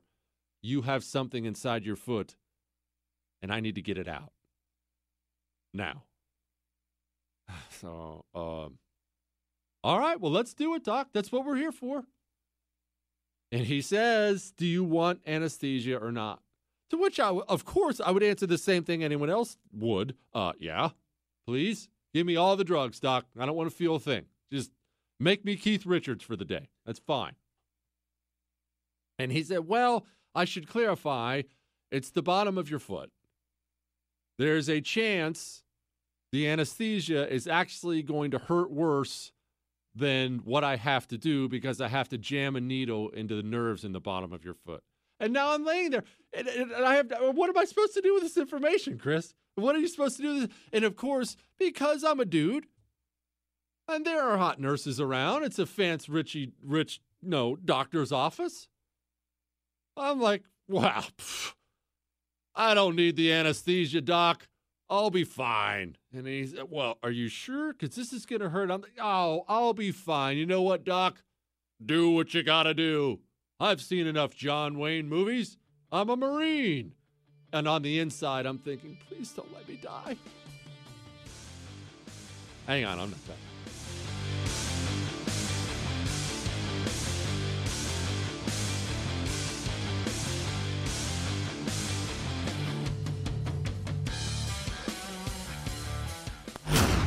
Miss something? There's a podcast. Get it on demand wherever podcasts are found.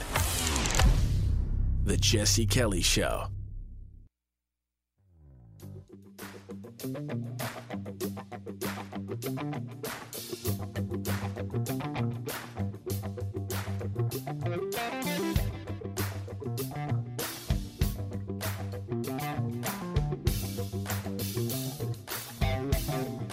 Now, he takes the razor blade and he tells me, because I remember I decided no anesthesia. And he tells me, okay, this is going to hurt. So he gets a couple nurses around me and they hand me these balls. I have a ball in each hand. Stop, Chris. Stop. Now. I have a ball in each hand and they're these super squishy balls, you know, like stress relievers. Stress relievers. And he said, well, if you just squeeze these, it'll be fine. I said, just do what you got to do, doc. And more than anything else, I mean, most of your life is like this when you're a dude. I just don't want to look like a big sissy. So I don't tell anything. I don't say anything. I don't make a noise. He starts carving out a hole in the bottom of my, and I can't describe it better than that. Picture a hole about the size of a dime. It was about that round, and he would carve into the bottom of my foot, and he's down there with his tweezers and everything else, and God bless him, he's picking out pieces of the sea urchin needle that had been left in my foot for 20 years. And everybody's watching. And finally, he gets this other nurse to come in because he thinks I'm hurting. And, of course, I'm dying. And he's asking me how bad I'm hurting. I'm like, just do what you got to do, doc. I hardly feel anything. And I think I'm starting to sweat at this point in time. It hurts bad, really bad. And he's pulling out these needles, and he's setting them down. And he brings in another nurse to come up to me. It was the strangest thing. In my shin area, she would gently tap on my shin. And finally I said, excuse me, what are you doing? She said, oh, it helps. It's a mental thing. It helps take your mind off the pain of the foot. And I said, it's really not working at all. You don't, please don't. Just go away. Don't do this. And he asks again if I'm hurting at all. He said, is this too much pain? And I said, doc, don't worry about it. Honestly, I'm fine. And he said, he pulls back and he looks at me. He said, are you really fine? I said, honestly, don't worry about it. And he gets up. And I'm like, oh, gosh, here we go. He pulls out the, what does it call, a stethoscope thing, Chris, where they hear your heartbeat? Throws the stethoscope, little earpieces in, walks up to me, and plants that thing on my heart, and then gives me this look like, are you kidding me? Apparently, it was pounding. He's like, look, if I ask if you're fine, be honest that you're fine. Let's get you some drugs. And they found a way to drug me up, and he ended up carving out the sea urchin needles out of the bottom of my foot that had been there for 20 years. Now, this was 1.5 years, 2 years ago, I would say this took place. It's starting to hurt me again, Chris. And what I want to know, honestly, how could that happen? If it's been fine for this long, how could that happen? And the only thing I can come up with is, A, either he didn't get it all, which I have a very hard time believing. I mean, this dude was top-notch, and I'll be grateful for him forever. Either he didn't get it all, or I have nerve damage in my foot. And I bet you that's what it is. Surely there has to be some nerve damage after that much time. I mean, I didn't get my PhD at community college, but who knows? So there. Foot hurts. And that's why. And I greatly apologize that I just took up an hour of your time to tell you that story. It's Friday. We can't do the same thing all the time. Headline: ISIS prisoners complain their human rights aren't being respected. While America has released some prisoners over fears of coronavirus spreading in prison population, that hasn't been much of a concern for those running Syria's largest ISIS prison, which houses at least 5,000 former fighters. We know that the virus is at least on ISIS's radar, as the terrorist group issued a travel warning to their fighters last month, cautioning them against pursuing targets in Europe over fears of the virus. No guidance was given as to whether or not there were exceptions for suicide bombers. That was a nice little bit there. This is from Bongino, by the way. Bongino report's awesome. While it has yet to be confirmed, fears about the virus may have at least been a contributing factor to a prison riot. Okay, time to once again be the bad guy, Chris. Why are they still alive? And I'm sure, look, go ahead and blow up the phones. Blow up my email. You can email me anytime, Jesse@jessekellyshow.com. Again, it's Jesse@jessekellyshow.com. It's fine. Yell and scream. Jesse wants to kill a bunch of people. It's ISIS. Has everybody already forgotten what these people did? What these people did to women and children? I'm not even just talking about the terrorist attacks. The things ISIS did. You know what's different between the ISIS guys and the Nazis of World War II? You know what separates them? Ability. And that's all. The ISIS guys and the things they did and the reasons they did them are every bit as evil as the Nazis in the Holocaust. They just lacked the money, the infrastructure, the know-how, the nation state, and everything else the Nazis had to pull it off. ISIS would have done that and much worse. I don't know if you could do worse. They would have done that easily. They would have. 100%. That's reality. And what I'm confused about, Chris, and then again, I know I'm going to sound like a monster here. Have we changed that much as a world that we can't kill ISIS fighters? Those are people. I mean, look, we did it with the Nazis after World War II. They're called Nuremberg trials. I'm not saying you line them all up Syrian style and pull their fingernails out and dump them in a ditch. I'm not saying that. I'm not advocating for a massive human rights violation. But if you're in ISIS, why are there still 5,000 of them in jail to complain at all? Why can we not set up some kind of a system? Explain it to me.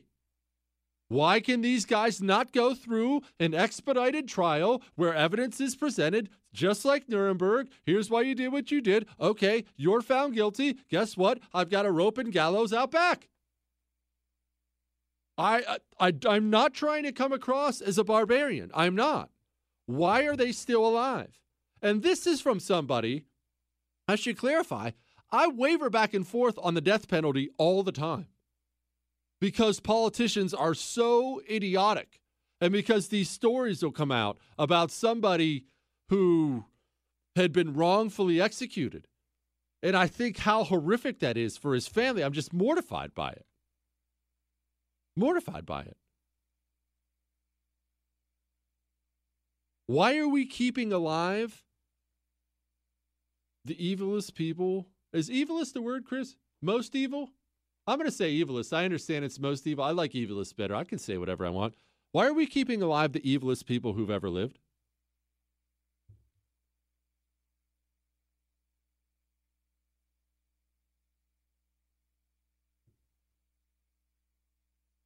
I don't know.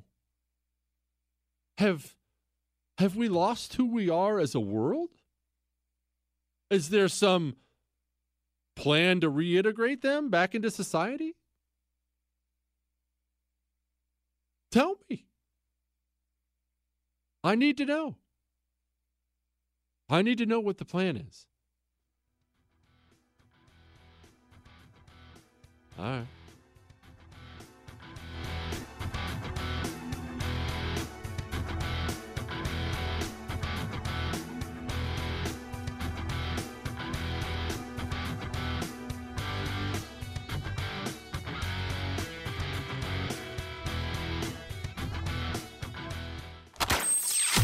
The Jesse Kelly Show.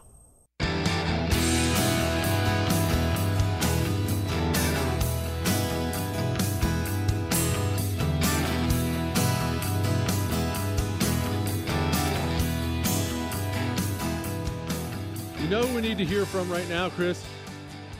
Somebody from Tennessee.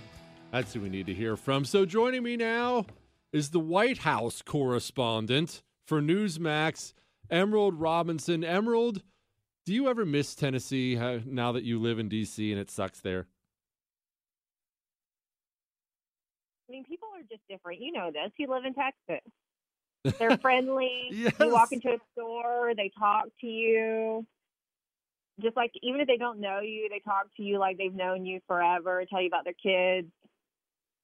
I miss that. I miss that friendliness. It's not quite like that in D.C., as you know. I do know.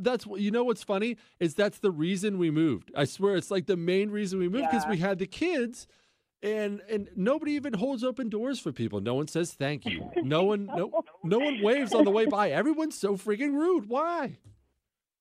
I know. And you know what I love, though? My kid has been born and raised up to this point here. He's 3. Mm-hmm. But he is so friendly. He always tells me, Mommy, I'm a country boy. And he talks to everybody he sees. And so I hope he maintains that while we live here. Then maybe one day we'll escape too, like you, Jesse. Maybe. You will. One day you're going to escape from there. And you know what's funny is I prefer the politeness, and yet I'll still have these moments if I'm in Tennessee. I mean, shoot, I have them in Texas all the time. Anytime I'm traveling through the South where I'll get slightly annoyed because you're in the gas station line trying to buy a bottle of water, and the person in front of you will just talk to the cashier for 10 minutes without a care in the world. I know, but it's so true. And I try not to get aggravated because clearly, like, when I go back home, I'm still on D.C. time. So I'm the same way. And I try not to be one of those D.C. people. I'm like, oh, my gosh, it has rubbed off on me. All right. Time for the task at hand. Emerald, we obviously everybody knows this is China's fault. That's not news. They lied about everything. China's garbage. I am a very cynical person. You are a much better and sunnier person than I am, and I worry that at the end of this whole thing, we are going to do pretty much nothing to China. Everybody's talking tough. Now everybody's mad. Well, we're going to come down on them. And I think at the end of this, everybody is going to look at those cheap Chinese goods and say, you know what? It wasn't their fault.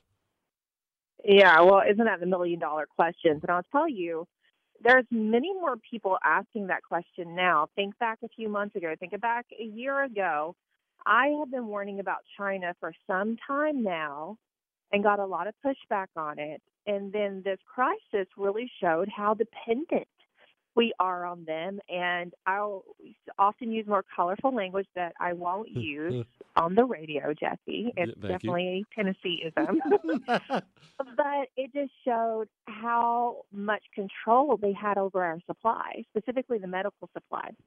So you're seeing much more support for holding China's feet to the fire, and you're seeing more reporters ask questions. Now, we'll get to the reporter aspect just a little later, because clearly there's a lot of Chinese influence in American media. But I will tell you that right now, White House advisor Peter Navarro, who is a China hawk, does strongly have the president's ear because he has been right about a lot of this, even over the president's quote-unquote medical experts regarding the coronavirus. And I've spoken with Navarro a lot about what they plan to do. Now, they do plan to punish China by supply chains. That's how they're feeling right now. But they can't go out there and explicitly say that. So you see the president talking a lot, praising President Xi. I mean, China still kind of has us, by the you-know-what. So we have to play nice right now until they can address this. But from what Navarro and some of the other White House aides have told me, the president is really, really upset about how China did us with this, and that as soon as we can come through this and get to a better place, he's really going to hold China's feet to the fire, and the WHO, who has facilitated China's deception.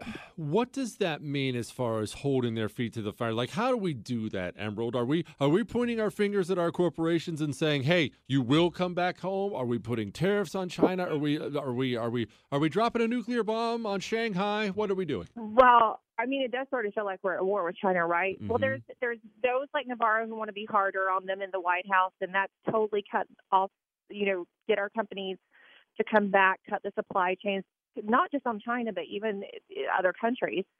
And then there are those who want to go the more capitalistic route of it, saying tax incentives. So one thing that Larry Kudlow told me is that a plan that's floating around the White House is to do tax incentives for companies to move back their manufacturing to the United States that would involve 100% immediate write-offs for building structures, moving costs, equipment, and that would absorb the cost of relocating back to the United States. But again, there almost has to be the fear tactic in it than just the incentive, because we've seen that companies tend to find a way around the incentive. And in some ways, I think it's for the American people to hold corporations accountable as well. Do you have faith that we can do that, though? Because again, I hate being the cynical one, but that's just who I am. No, but it's really hard. Yeah, corporations, they all hold up a profit loss sheet, and they all see that labor is the biggest black mark on there, all of them, and you can cut those costs down to nothing when you ship it to China for slave labor, and it's hard to appeal to their patriotism when you're doing that. That's true.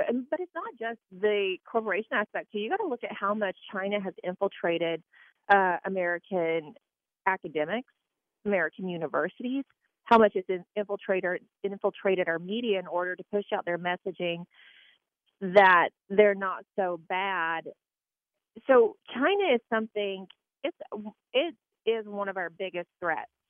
Clearly, this coronavirus exemplified it. The president talked about it in some of his State of the Union speeches and some of his larger addresses over the last couple of years, and I don't think people really realized how aggressive China was coming on the United States, or how much ill will China actually wishes for the United States until now, and they kind of get the picture a little bit more. But the China issue is one that is not going away. China is trying to hang on to its influence in the United States as much as possible, and it'll be interesting to see if this administration will really push on China once this is gone. I mean, the president has been pretty tough on tariffs, but there's a lot more that can be done, and I think if Navarro had his way, there would be a lot more done. Donald Trump's reelection. I'm just saying that we need to start with not letting them in the White House briefing room, right? Oh, yes, that would be a very nice start. It would be a dang nice start if we could not allow. Set aside one, on Wednesday, and the guy that said he was from Taiwan, and so we're now doing these coronavirus tests before we have to go. We can go into the briefings. We have to get tested for the coronavirus. I'm saying maybe we should start testing for CCP and looking at where people are coming from, right? Wait, Emerald, did you have to get that big Q-tip stuffed up your nose? I haven't done it yet. They started that yesterday. So I was in Wednesday's briefing. We're on a rotation. Okay. And then right. They started that yesterday. I'm looking really forward to that, though. All right. We are done. We're coming up against the break. We are getting Emerald back on next week, Chris, because we have to find out about the glory of the coronavirus test. Thank you, Emerald Robinson. You're the best. Thanks, Jesse. I don't want anything up my nose, Chris. I mean, unless it's from Colombia. Jesse Kelly.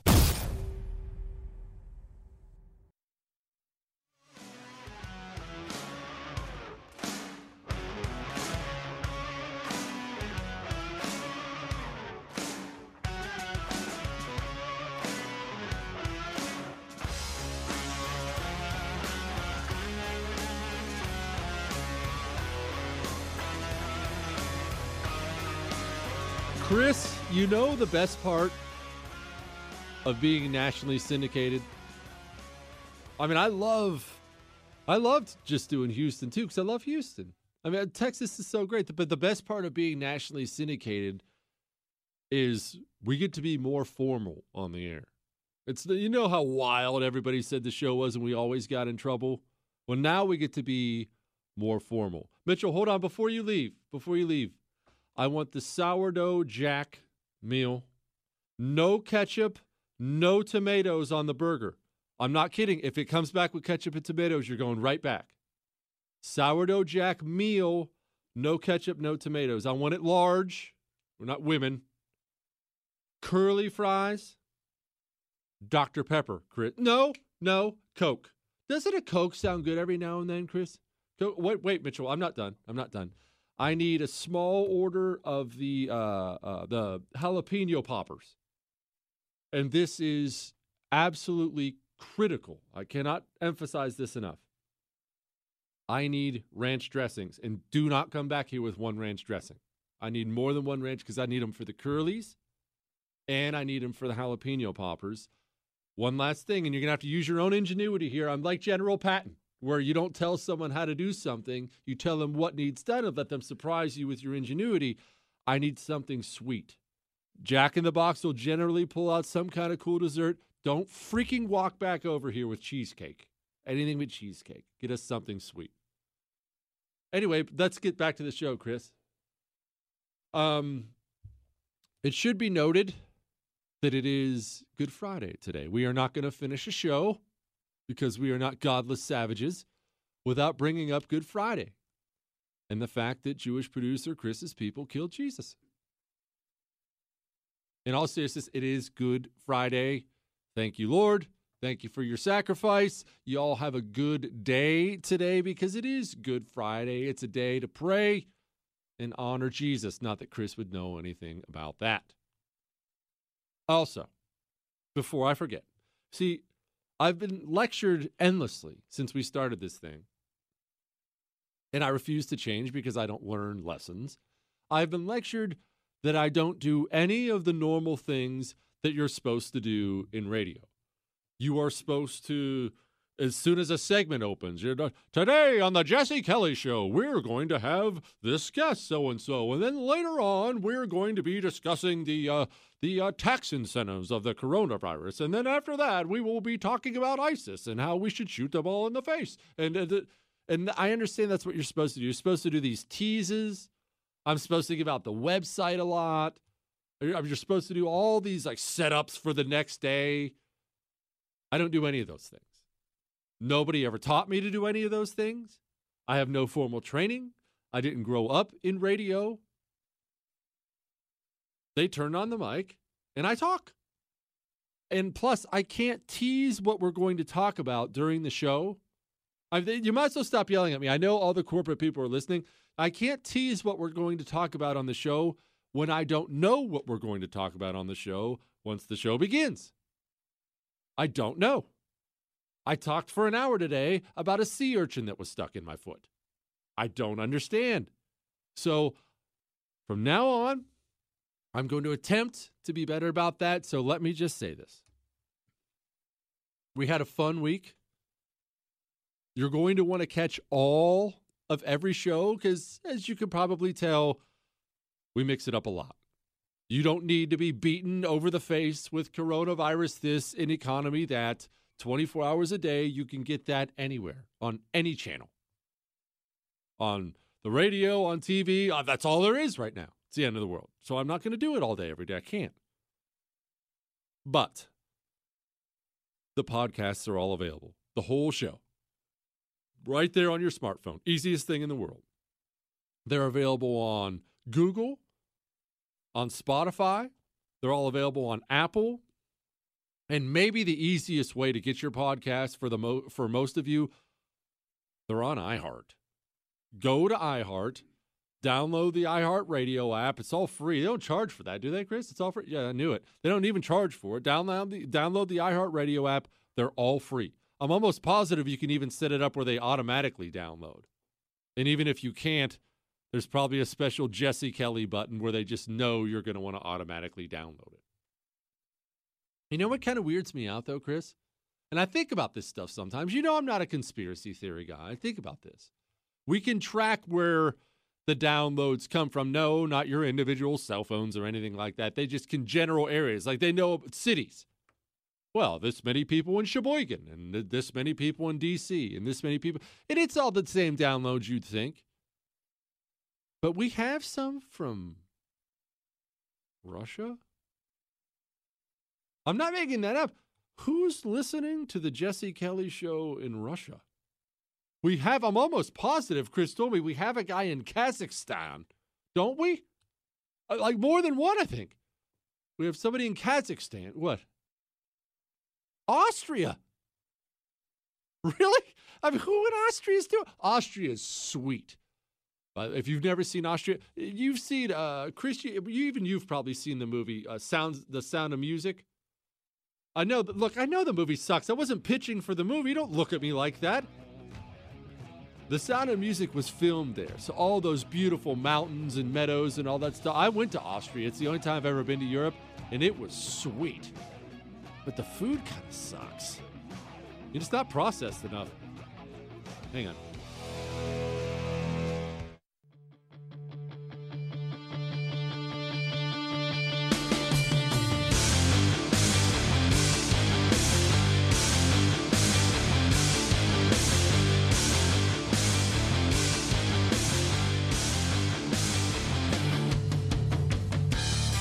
Now have dissension. We have dissension in the ranks with the staff. As everybody heard, I'm sending Mitchell. He's our personal assistant around here. He handles the phone calls, his personal assistant. He takes care of important stuff for us like Jack in the Box. And we have given him our Jack in the Box orders. He is on the way. We'd have dissension, though, and Chris is ordering the loaded tacos again. Remember, I ordered the loaded tacos the other day. I said they were way overrated. Chris said it's because I didn't get the loaded ones because the loaded ones come with sauce. Chris, I'm going to have to steal one or two of yours. That's all there is to it.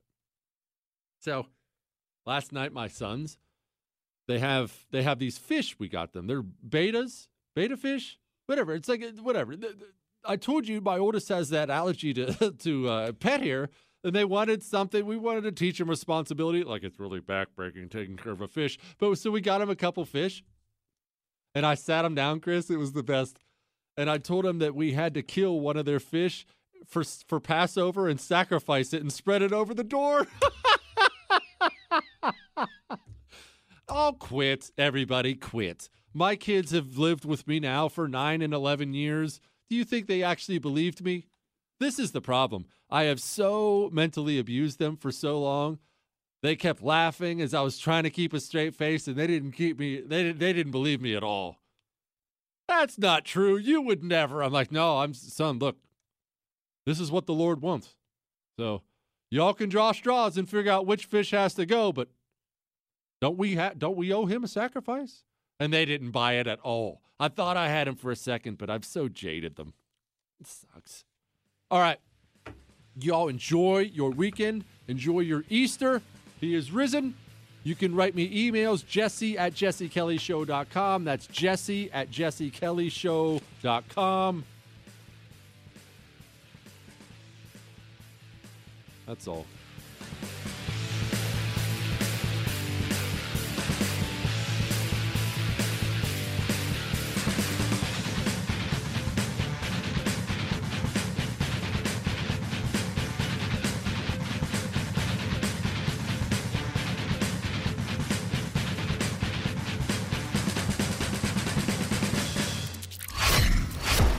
This is the Jesse Kelly Show.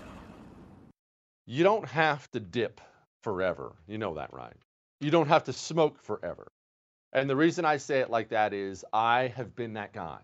I've been that guy. I dipped for so long. And what would happen is I would decide I'm going to quit. It's bad for me. I'm going to quit. I'm a man. I don't need any help. I'm just going to quit cold turkey. And I would fail time and time and time again. I tried things like the patch. That didn't work. Gum. Sunflower seeds. I tried it all. It's just a matter of finding the right thing to help you quit. That's Jake's Mint Chew. Go, put in your dip. Just make sure it's Jake's Mint Chew. It's tobacco-free. It's nicotine-free. It's even sugar-free. And I highly recommend, just a personal choice, I highly recommend their CBD pouches because it really helps take that extra edge off. Get a jakesmintchew.com. That's jakesmintchew.com. Make sure you use the promo code Jesse at checkout. When you do that, you get 10% off. If you love sports and true crime, then there's a new podcast from executive producer Dan Patrick and hosted by me, Jay Harris, that you won't want to miss. Playing Dirty: Sports Scandals. Each week, I'm squeezing the juiciest details from some of the biggest sports scandals ever. I'm talking Marcus Dixon, Olympic gymnastics, Cain Velasquez, salacious Super Bowl level scandals. Join me on the dark side of sports by listening to Playing Dirty Sports Scandals on the iHeartRadio app, Apple Podcasts, or wherever you get your podcasts. I'm Hannah Storm, and my new podcast, NBA DNA with Hannah Storm, chronicles my 6 decades in professional basketball. From growing up in the sport to becoming one of sports TV's first female broadcasters. Join me as I dig deep into the game's history, unearth some wild stories, and talk to my friends from the world of basketball, from Dr. J to Charles Barkley. It's been a wild ride, and now I get to take you with me. Listen to NBA DNA with Hannah Storm on the iHeartRadio app, Apple Podcasts, or wherever you get your podcasts. More Than a Movie is back with Season 2. I'm your host, Alex Fumero, and each week I'm going to talk to the people behind your favorite movies. From The Godfather, Andy Garcia. He has the smarts of Vito, the temper of Sonny, the warmth of Fredo, and the coldness of Michael. To the legend behind La Bamba, Lou Diamond Phillips. When I walked in, I didn't think I had a shot at Richie because John Stamos' picture was already up on the wall. Listen to More Than a Movie on the iHeartRadio app, Apple Podcasts, or wherever you get your podcasts. Hi, I'm Michael Rappaport. And I'm Kibi Rappaport. And together we're hosting Rappaport's Reality Podcast. We have a passion for reality TV, and we're inviting you into our living room. We're dissecting the drama, and we're giving praise to the single greatest form of entertainment on television today. That is right. Reality TV is the greatest form of entertainment on television today. Listen to Rappaport's Reality with me, Kibi Rappaport. And me, Michael Rappaport, on the iHeartRadio app, Apple Podcast, or wherever you get your podcast.